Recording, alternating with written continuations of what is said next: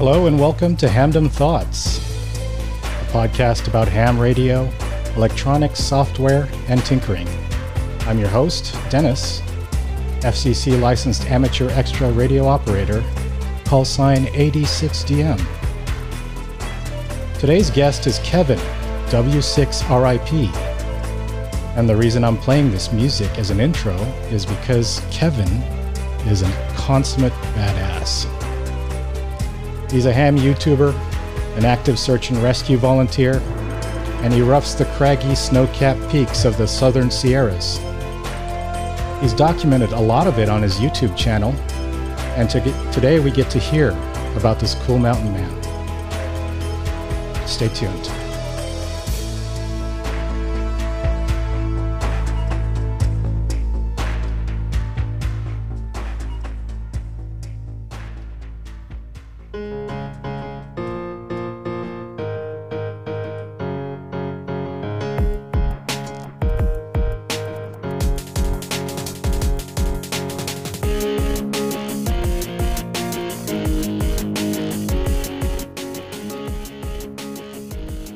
Hey Kevin, great to have you here today. Thanks, Dennis. This is awesome. Thanks for having me. How you doing? Doing good. Doing real good. Had a nice day off, and it's enjoying it. Very unusual today. I know I've said this in a couple of recent podcasts, but super hot, and now we have a ton of smoke. There's ash all over the place up here. Yeah, it's crazy. Apple fire, you could see it from my front yard. When it happened, but you just did right now. You did a quick video on that. I remember. Time lapse, was it? Yeah, a little time lapse and some photos. We were able to go up behind a certain area and talk to the police officer that was, blocking everything off, and talked to him a little bit, and he let us go back behind it. It's kind of cool. Felt like a VIP. Nice. But yeah, it's crazy. Whole state's on fire right now. Yeah. Yeah. And we'll touch on that, some of the emergency stuff that you've worked on. Mm-hmm. But like the other guests, let me hand it over to you. Why don't you tell us a bit about yourself and what you do, ham radio or otherwise? Okay. I am a normal guy, I feel. Got into ham radio in 2016 and started doing SOTA 2018. After I got my technician license, 1 month later I got my general because I was fascinated with HF and building antennas, but never really was able to. I did some portable stuff, field day stuff, but once I started watching Jerry's videos on YouTube, it just was something else. KG6 HUD, me and Jerry would talk on the same repeater. I never knew who he was until I saw the videos and we started talking, but same local repeater down here in Southern California. It was really cool. So just a little bit about me. I'm a grocery store manager, and I didn't grow up in the mountains or camping or hiking, not doing any of that stuff. I kind of just learned through YouTube and just started doing it. I had a fascination with it, and I just started doing everything on my own, slowly but surely, along with long-range shooting and camping, overlanding, photography. Learned it all self-taught from YouTube. It's pretty amazing. Yeah, you have a lot of hobbies, and I noticed that on your channel because I actually found you just kind of going through YouTubers who had ham radio in their theme and found your channel. And I think one of the first videos I saw of you was a SOTA video. And I think, oh man, that's cool. I can't remember who did the first. It may have been Jerry, KG6HQD, or you, but one of you two was the first SOTA video. And I was like, that is brilliant. Radio and getting up on a summit. That is the best way to get out there with ham radio. It truly is. You're a portable repeater. Yeah. Anywhere basically. You need to go. And I was thinking, okay, yeah, I'm always at the time I was always struggling to get my wire high enough, and that's like the highest you can get it. And just bringing all your gear with you that just touched on the whole preparedness and planning aspect of ham radio that I really loved. But then I started going further back in your channel, and I saw another cool thing that I like, which is you were into reloading and sharpshooting. Yep. And I was like, oh, this guy, he's really cool. So tell us about that a little bit. Okay, so a while ago, I didn't grow up with guns. My dad didn't shoot, nothing like that. He was just something I just became fascinated in, and started watching. I got my first rifle. It was just a 223 rifle, and wanted to see what I could do with it. So I started watching. There's a YouTube series from Tiborosaurus Rex called Sniper 101. He's about 100 videos, start to finish, on how to long range shoot. And I watched every one of them. I took notes and went out and applied it. Slowly but surely, got to where my ultimate goal is. I shot a mile. Didn't get on video, so that's my goal right now this year. I want to, this fall, I'm gonna get that actually on video. I had 2 friends with me, and all 3 of us were able to shoot a mile. Wow! And those 2 guys, I helped teach them how to long range shoot. So it was pretty. What kind of round is that? I can't even fathom that. My experience is like 200 yards. So what is how do you get a mile? Well, reloading helps a lot because you understand the bullet you're using and the aerodynamics of that bullet, and you get your feet per second. And obviously, leading up to that, you got to learn how to read the wind.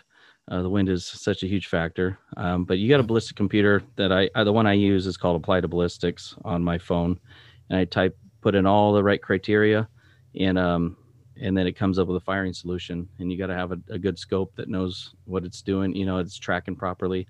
But those ballistic computers are garbage in, garbage out. You got to make sure everything is right. Your bullet length, your bullet weight, it'll calculate spin drift and a lot of trial and error, I imagine, because you're going to have to load and then, okay, let me test these loads and this powder, right, these, this weight of grains and all that. Yep.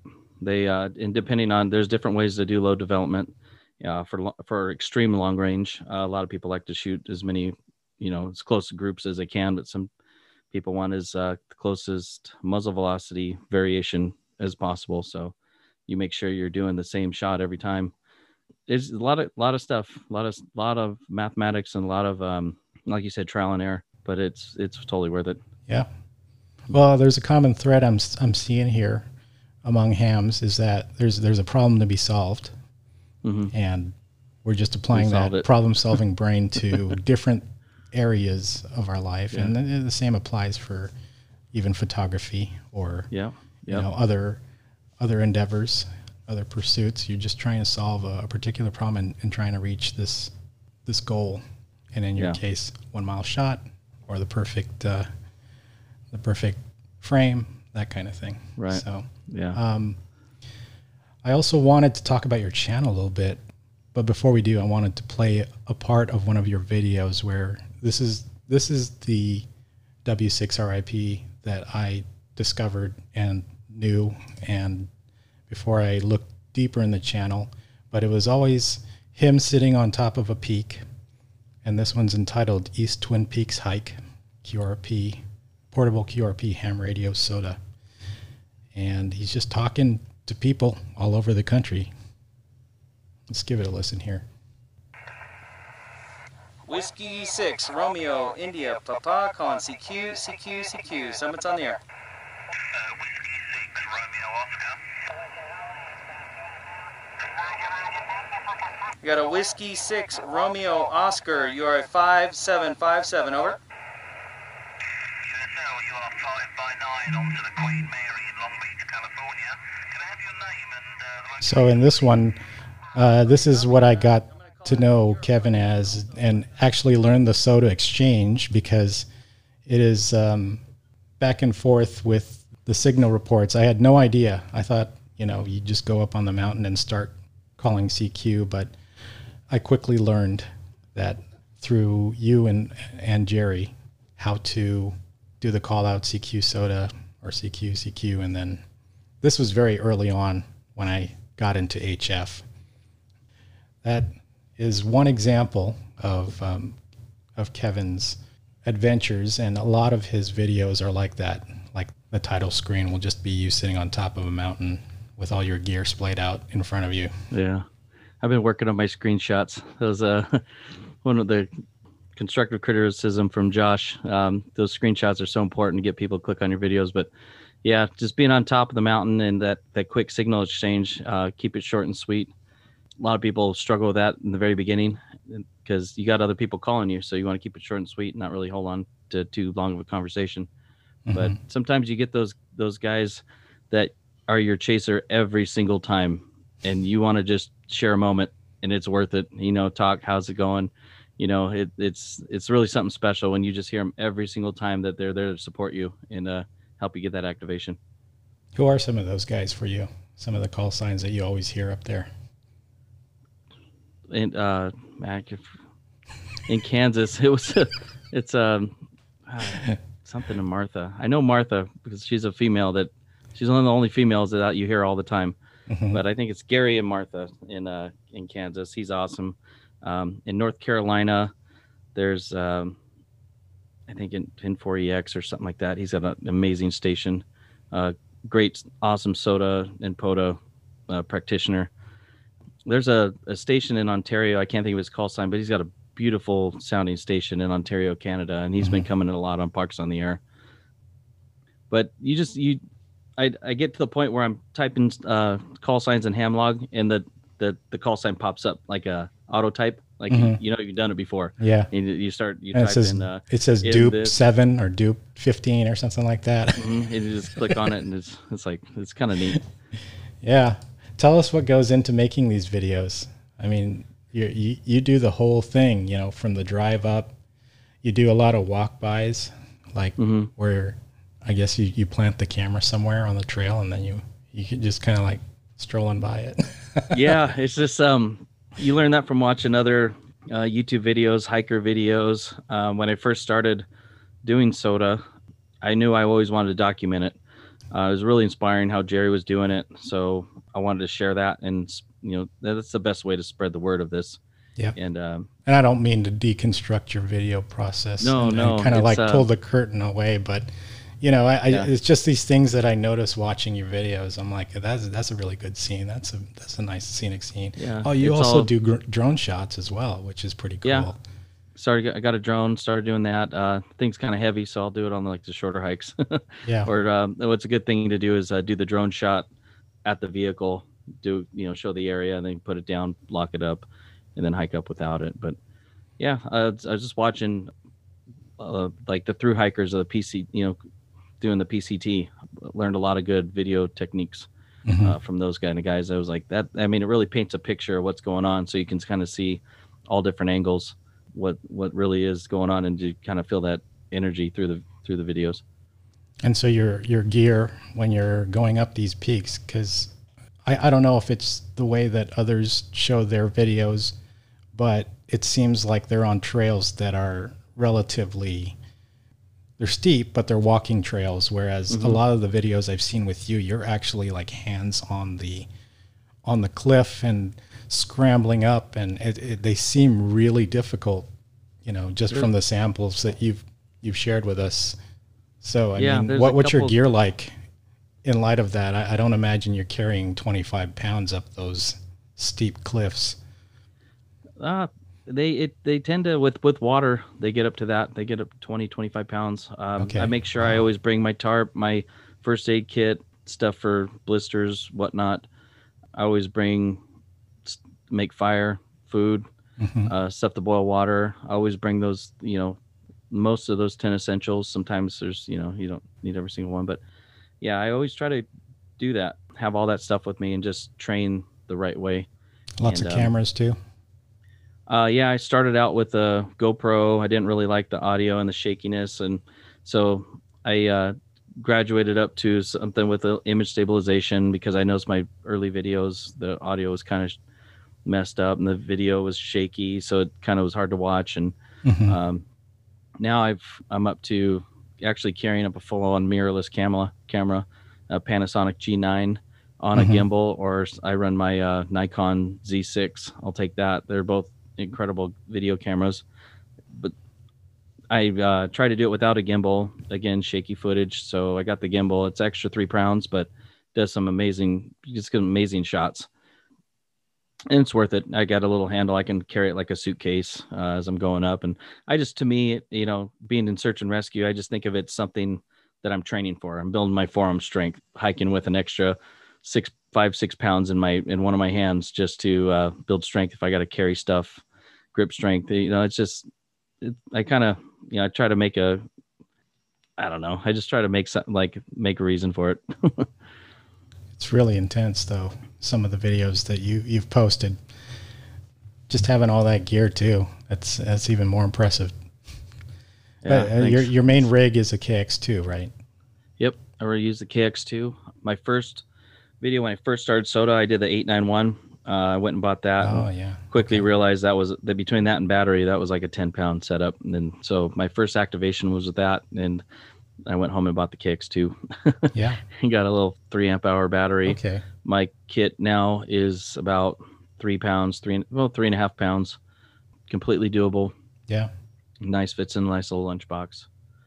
And then I use a Heil BM10 headset. So the headset that I use weighs as much as a normal microphone, handheld microphone. So it really helps. I like it. Yeah, there's really an impression set when I first saw your videos, you and Jerry both. Mm-hmm. I thought, this must be the gear that you must have. Right. I know. I saw it, and I'm just like, you must have this Heil headset. You must have a KX2. You must use a fishing pole and a wire. And then I learned later that there's all kinds of variety, and a lot of people now there's do. there's so much stuff coming out now. But initially, I was like, okay, target set. I got to get that stuff, and Mm-hmm. over the course of saving up for it, I realized, okay, I actually have options here. So I opened up a little bit. But yeah, that the KX2 especially, it's a very light, self-contained station, all in a small package. Great filters. I mean, it's hard to beat, but yep. And that's what's good about more and more people doing these videos. You start seeing more and more types of gear. Yeah. And you get more and more ideas, and that's kind of what we try to egg everyone on to do, is just make some videos of your gear and doing the SOTA Summit and share it. Yeah. Pretty neat. You were part of that large party that Josh Nass did, right? I forget I think it was it Pacifico or something like that? Yeah, Mount Pacifico or Pacifico Mountain, whatever you want to call it. Yeah, and then he posted this photo of like 7 Elecraft rigs on a table. At the end, we're kind of thinking about photo ops and, let's do the Elecrafts. Yeah, so it's like everyone on the mountain had the same one. That's great. Yep. So you are the Southern Sierra Regional Manager. Yeah. We talked earlier in this series with Rex, the W6 Association Manager. Mm-hmm. So you are the manager for that region in Southern California. How long have you been doing that? And tell us a little bit about that region and what you have to do there. Yeah, I've been doing it since Rex took over the W6 area. So Rex reached out to me to be the region manager for the Southern Sierra and the Southern Desert, because he reached out to a couple other guys that turned it down because of they're busy. So I was going to do both, and then I talked to Jerry, and he ended up taking the Southern Desert from me so I could do the Southern Sierra. And it's the most peaks in the association. And a lot of them are untouched, very, very mountainous terrain. Some of these peaks will take days to get to, and a very high skill level to get up. Stuff that like K6 ARK, he is a stud. He's activated probably most of those peaks that are there. Anything you look through that association and you see his call sign on it with one activation. So it's you go to, what is that map site? SOTA.uk.org. Go to the database. Okay. Then you can find summits, W6, SS. And you'll see K6 ARK on there a lot. Yeah, that, and his call sign before that was KJ6 Hot or something like that, HOT. So you'll see that. You'll just see his call sign over and over and over. And then a couple other local guys too did some other ones. It's pretty neat. But for me, from down here, I'm in Southern California. And you got to plan that trip, to get up there. And if you need a couple days to get to a peak, and a day to drive up and get to wherever you're going to camp, and you almost need a vacation to get up there and do those kind of things. At least 3 or 4 days, which I rarely get from my job, being a grocery store manager. I get a few vacations, like 4 vacations a year, and it's not all just a trip up to the Southern Sierra region. I'm doing other things too, but yeah, you really got to plan and use your time wisely to get up there and actually get to those, because they're pretty awesome. You drive through there up that 395 and you look over there and you're just like, wow. And you're only seeing the cusp. You don't know what's in behind all those mountains. So Wow. we did a group hike out there, and we went and did Pilot Knob. Adam put it together. There's, I think, 6 of us. I brought my son too, 5 SOTA guys, and I brought my son. But it was quite a hike. I mean, it took 2 days to get to it, and it was, for me and Jerry, it was like some of the hairy stuff that we've seen, and it was amazing. It really was amazing. But it really paints a picture of what it takes to get to those. So there's a reason why a lot of those are untouched. Yeah, K6ARK Adam, he's a beast. I've talked to him before and told him that he's just a SOTA beast. And that one video he did with the 14K elevation, and he's at the top, and he hasn't even broken a sweat. He's just like, hey, I'm up here now, and let's activate. Yep. Awesome shape. He's been doing those since he was I think when he's a young man, a teenager or something. He's been go up there with his family, and so he's very familiar with that area. Yeah. So well, if I ever have any questions about that stuff, I always reach out to him. Yeah, you mentioned just planning and how difficult it takes to get up there. There's another set of clips here I wanted to play, and it's your video of Split Mountain. So here, let me do the intro first of that. All right, so Split Mountain is right up over there. Right up there behind that big mountain, kind of like right in there, that spiky top. So that one is when you're driving up. And these are some serious mountains I'm looking at here in the video. Like, they just jut out of the landscape. Yeah. And at a certain point, you're climbing up. Maybe you can kind of prime this for us. Okay, so what was happening here when you're about to hit this certain point that I'm going to play here? Okay, so after is about a 7-mile hike total, but about 5 miles in, and I camp for the night, and I drop some gear and leave my camping gear, and I start hiking up and throw on the head cam. And I'm just going through. There's a huge ice field.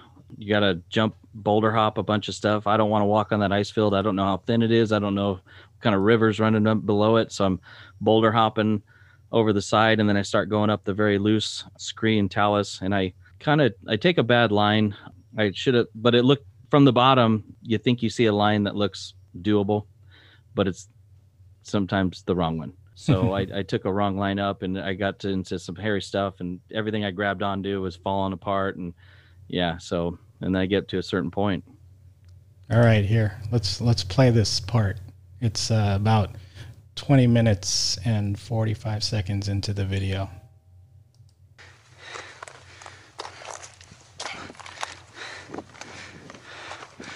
Holy fuck. Are you kidding?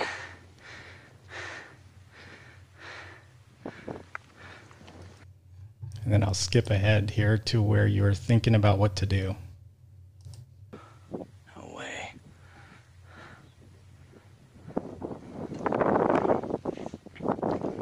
Wow. So I thought I could get up to this and then go around the backside. That is not true. Alright, this is where I'm going to throw in the towel. I'm not getting up that. My legs are already fucking feeling shot. I just came up this thing over here so I could go across, and fucking, just the loose rocks are just insane. So I'm gonna go down right here and slide down, go down real slow, and then head on back. So Kevin, why don't you tell us a little bit what's going through your mind as you're doing this and deciding to turn around? About it until you get here. Yeah, it was right at that point where I potty mouth, but it is what it is in the moment. Yes. I try to be very candid. I don't like to hide stuff. I keep it real and share it. So I get up to a point where it doesn't show it so much with the video, but my eyeballs look down and I can't even see the bottom of the other side of that. It's Wow. like 2 feet away is, I mean, who knows, a 3,000-foot drop. And that's when I'm like, holy F. And then I look around, and because I had seen a video on YouTube about this hike, but like I said, I took a bad line. If I would have stayed over more, further to the left, I guess you could say, it would have been kind of what I was looking for, but I wasn't expecting that. So when I saw that, and I was already exhausted, I wasn't going to go back down and go all the way back over, and it was loose rocks, and I was underprepared because I didn't have a helmet going up that with all that loose stuff. I needed a helmet, and so it's kind of scaring me a little bit. And because any bad move, I was out there all alone, ham radio and a Garmin, but that's it. So I just that was it. I just like, I'll chalk it up. I'll come back another time. Yeah, that's more prepared. Pretty much rock climbing right there. Yeah, where you actually need a helmet. Class 3, class 4 in some spots. Yeah. So, doing stuff down here in Southern California is lots of trails, a little bit of hand stuff, but nothing like up there. So I wanted to try it. It was a very awesome experience. That red trail going out to that mountain is amazing. There's a lake up at the top at 10,000 feet. And very few people go through that. So just hiking that trail was something special. Yeah. But even doing something like that solo, just watching the video, I was already getting all anxiety. I know. Because I was like, what if I was alone in this kind of scenario? I'd really be stressing out. There's a lot of easy ways to hurt yourself and something like that. So I learned too that you definitely got to have some partners, and not everybody's days off match up. So a lot of planning involved in trying to, a lot of sacrifice, meeting up with other guys or doing this, doing that. And, but yeah. So. But that also leads to my next question, which is your search and rescue work. Mm-hmm. So I'm sure that you've definitely trained a lot. I remember you talking about the weeks and weeks that you were going to these trainings for your SAR group there. Yeah. But tell us more. Tell us about what you do for search and rescue, how you got into it, what you've done. Right. And just a little side note, that split mountain attempt was before I got into search and rescue. So I was getting the search and rescue was awesome. So it's really let me see things in hindsight of how unprepared I was when I tried to do that. But search and rescue, once I moved out of Orange County into San Bernardino County, I met up with a guy, and he's cleaning my windows, and he saw my ham radio gear, hiking gear. He's the ham radio guy, and everything about search and rescue is communications and camping and stuff. So he said he's hiring for the search and rescue team, and he's been on it for 5 years. And are you serious? I go, it wasn't an accident for us to meet. So I quickly joined the team and got into BSAR and did my stuff. Learned a lot of like survival stuff, a lot of stuff that I knew already, starting fires, land navigation, stuff like that. But quickly, what I was excited about was getting into ropes, doing rope gear stuff, rappelling, ascending, learning how to build anchors. Those kind of things are very valuable. So had a lot of fun doing that. And I've been in for about a year and a half, and we're, COVID hit. So we kind of took a little time off, but we're back at training hard again. The San Gorgonio search and rescue team, we're a rope team. We got a lot of steep terrain out here. So it's what is it's awesome. BSAR? What does that mean? BSAR? Basic search and rescue training. Oh, okay. So we do some mentor training. Our mentee, we go through mentor training where we learn all the stuff, the skills to go into basic search and rescue training. And then that's a 3-weekend school where you do some indoor stuff, then outdoor stuff, and then building shelters, land navigation, like I said. But it's a awesome experience. There's about 25 people per class, and I was the only one from my team to go through into that class, and it was the BSAR class of Lucky 13. That was kind of neat. But I've met some incredible people doing search and rescue. And then since doing that, reaching out, Adam does search and rescue, K6ARK, the GOAT, Whiskey 6, or, our WGO0T, GOAT from Colorado, search and rescue guy. There's a search and rescue, just all the search and rescue guys that are SOTA goats reached out. And sharing tracks, sharing trails, sharing stories. There's, I think N6 JFD up north, up there lives by Rex, and they go to do stuff together. He's a search and rescue, I believe. I think he's the assistant, right? The assistant association manager. Yeah, and he's got some regions under it, that he's working with. But yeah, a lot of guys that they kind of have that mountainous background. Yeah. Well, I mean, you're out there, so yeah, it sounds like a natural progression. Mm-hmm. You'd be interested in helping others who get stuck out there. Yeah. Yeah. And then, so what I've been focusing on out here since I joined the team out here, I've been doing a lot of peaks around here and going up to them from different ways each year, so I can learn these trails and learn our wilderness out here better. So I kind of focus learning that stuff because it's also training too. It's trail familiarization that we do. And then I got a couple people on the team that I took up, and they did their first SOTA activation, which was really cool. And they were super excited. And I preach ham radio across the team. And we just recently got some guys that licensed just so they better with their communications. But so you got in, and then you converted a bunch of people over to SOTA. Yep, to ham radio and hiking. And I'm the chair because of my ham radio background. Now I'm the chair of the technology committee, where we're working with radios and Garmin's and getting all that stuff ready for everyone. So makes total really sense. Cool. Yeah. Yep. That's great. Have you been deployed yet to actually do? Yeah, we did. So there's it's been a pretty quiet year. There's we have like 4 things that I was able to respond to because if I was at work or not. One of them it needed alpine awareness, so that takes about 2 years to get to that. And then there was another one where that happened actually a couple times. So 3 of the 4 rescues that I've been deployed on, I just didn't have enough qualifications to actually go with it. So I'd sit at command post. I went in with a rescue group to meet a team to extract them. We went in with our Jeeps and vehicles to extract the team, but a lot of good stuff that we're learning.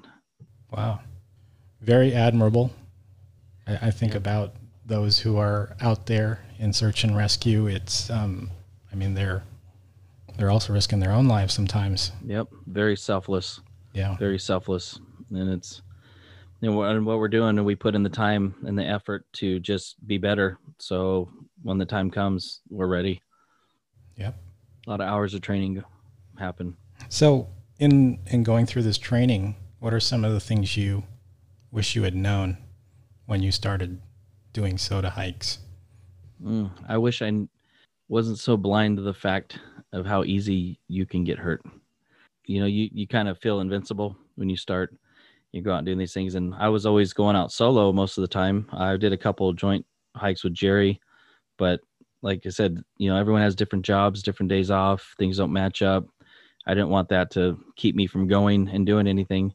So it's really neat seeing all these videos and using Gaia and the different tools that you got to map out a trail.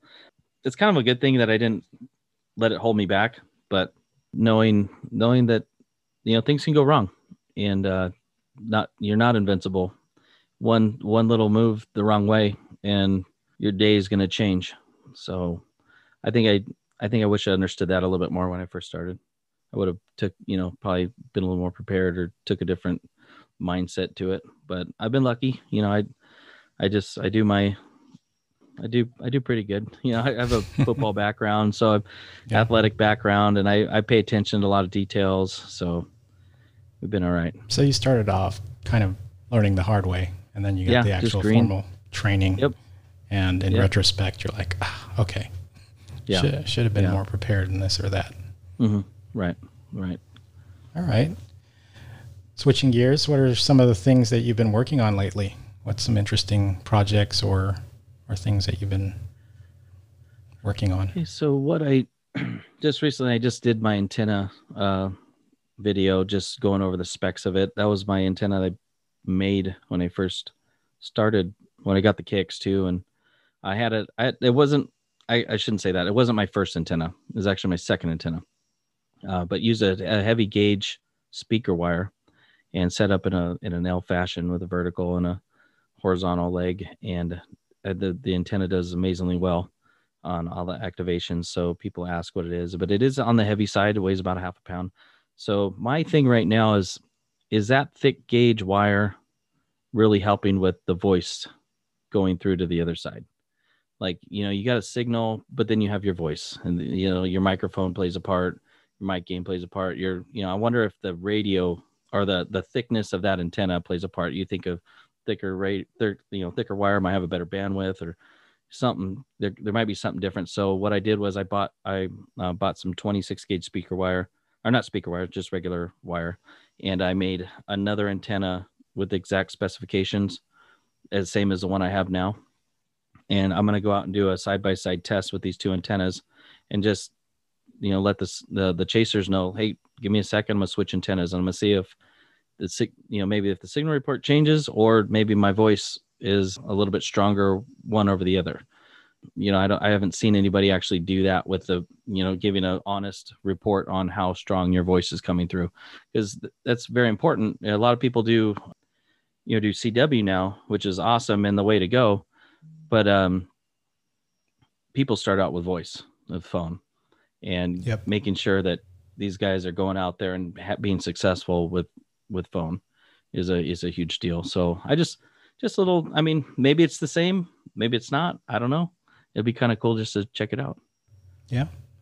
It's a good thing to test as well, because I know that ham radio, because of, I guess people blame the sunspot cycle or whatever the conditions, moving more and more to these very extremely efficient modes like CW or FT8 or PSK31, just trying to squeeze out that signal out of all of the noise, and also with the poor bounce off of the ionosphere.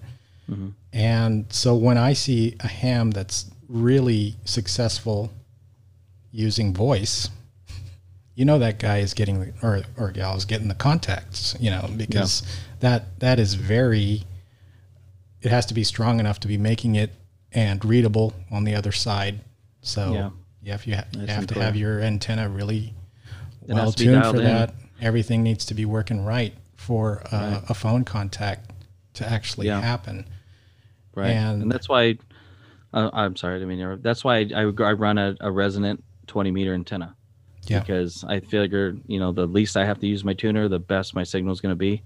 So that's why I do it like that. Yeah. I really admire those who are out there on voice, like Kay at MRD, he does POTA, always SSB. Yeah.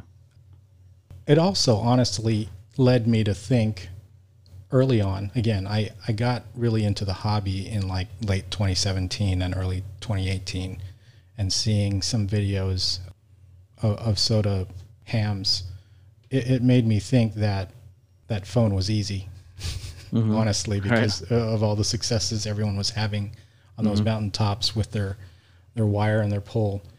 Right. And I learned that it's not. I struggle with it even now. And if you'll look at my log, there's like 1,000 contacts or whatever in there, but very few of those are phone, because I guess my antenna tuning skills are not anywhere near where I need them to be or want them to be. And so I have a hard time when we have like QSO parties or whatever. I'll get 10, maybe a couple dozen at most contacts, because my own setup, while I have the rig and I have all the power to run for days, just getting that signal out there on voice is difficult for me. So it's very admirable when you can get that dialed in and really get out there and get across the country reliably. Right. Very clear. Some guys found that out when we went on, the hike up to Mount Pacifico, the ham radio crash course SOTA hike. There's a couple guys struggled. They had big SOTA beams antenna with huge mass and a big old wire, and it's deployment is huge. So you can't just run up with this thing and just throw it up and think that it's going to work the way you want it to. You got to practice. But the guys seen, everyone got their activations, and I went last to show my setup, and it was awesome. It was really awesome. And that was when I got the contact with the goat in Colorado with Steve. And that was really neat. That was, on 20 meters, you got I usually hit from like Kansas beyond to the east, but to get him right there in Colorado was rad. So, I mean, those chasers having really good stations and what they're doing is incredible. But yeah, I have him on ham alerts. I listen for him for CW, awesome. And I haven't gotten him yet. And he's just there in Colorado. I still haven't gotten him.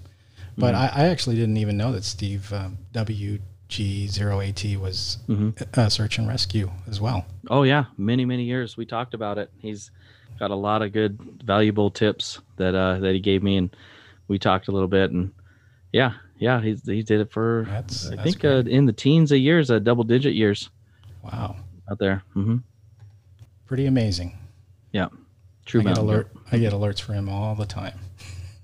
Yeah, it was pretty neat when he chased me. And he said his call sign, and I repeated it back, and it didn't click until I was like, "Oh, whoa!" And then it was kind of, and then everyone, Jason behind me is like, "It is! Oh my god!" It's we're all starstruck with that guy. All right. Well, those are the questions I had. Do you have anything else that you wanted to say? Any advice to new hams or any other things? I would like to see, obviously we always want to have more people join the hobby, and I do want to also share that I do POTA, and I think it's okay for us guys to do POTA and SOTA. It's not one or the other, it's not SOTA against POTA or anything like that. If you talk to Jerry, you might think differently, right? Yeah. Well, I mean, we have a lot of banter. Doing some POTA videos so they could, because there's a lot of people that know POTA that don't know SOTA. So I've been doing some POTA videos specifically so I reach that audience, and then they see my SOTA videos, and then they can kind of link the two together. Yeah. But it's okay to do both. There's a huge audience doing both. There's a lot of guys with different skill sets and different things that excite them. Yeah, you have a really great video in Wyoming where you did it. Yeah, that was one of my better videos. I really enjoyed doing that one. That was a really special one. That area is beautiful. I'm going to do that every year. But sometimes you twist an ankle or a knee, or you're kind of not feeling up to it. You just go sit out, but take your trailer out or go out to a park, and it's all good. There's nothing wrong with that. All right. So, yeah. Well, thank you, Kevin.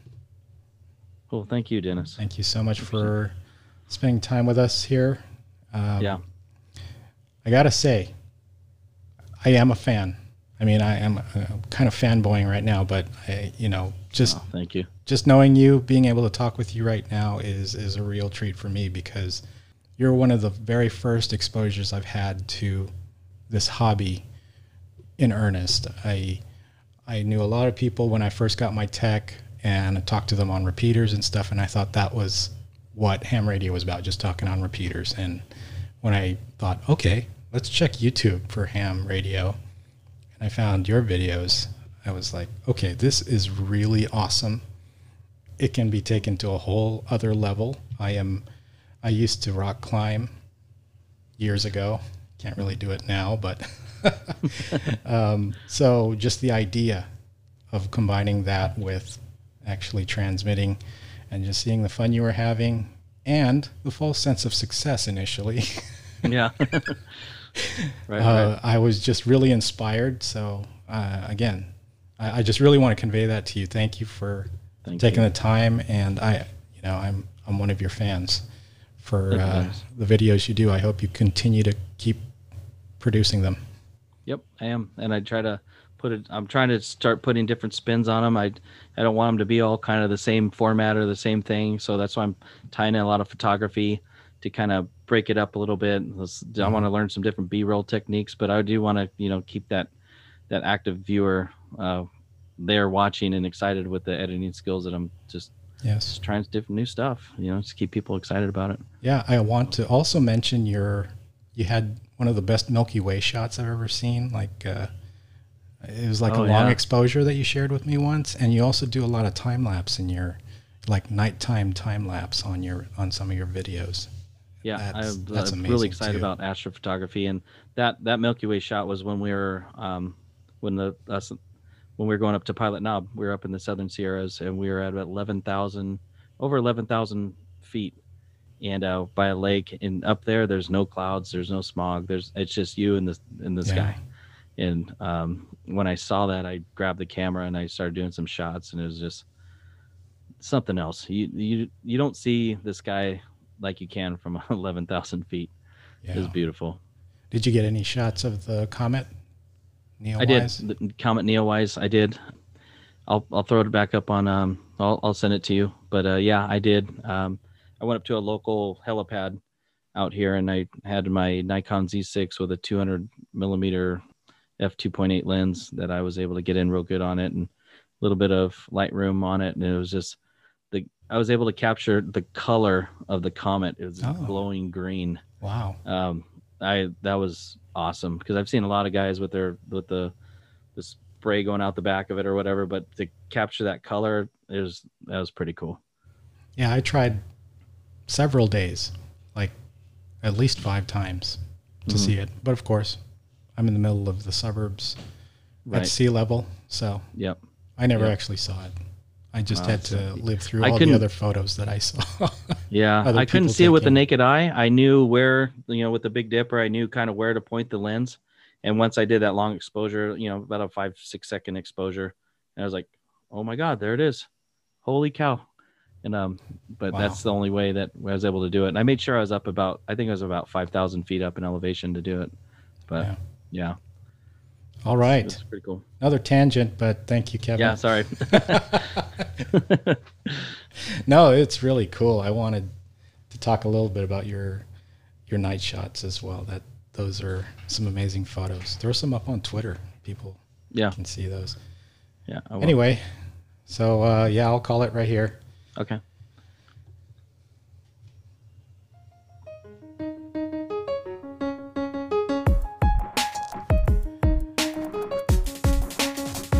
Okay, once again, thank you for listening to Handum Thoughts. I am Dennis, AD6DM, and we'll catch you again next time.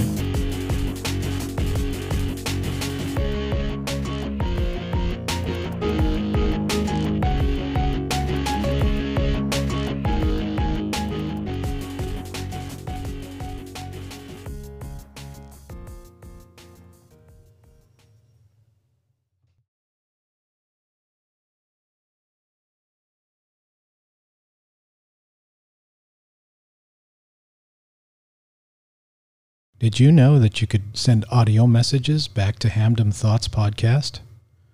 Just visit anchor.fm/AD6DM and hit the message button to record your messages right from your computer or phone. Your comments or questions might even end up on the next episode, like this next one. Hey, Dennis, Eric, Kilo Zero Echo Alpha Papa. Just wanted to thank you for this podcast with your conversation with Rex. It was wonderful. My very first CW SOTA contact was with Rex back in February of 2018. So it was pretty cool to remember that. Rex and I have been following each other on Twitter and had many contacts on SOTA summits throughout the years since that first one. Again, thanks for the podcast. It's awesome. I'm really, really enjoying it. I can't wait to hear more. Thanks, Dennis.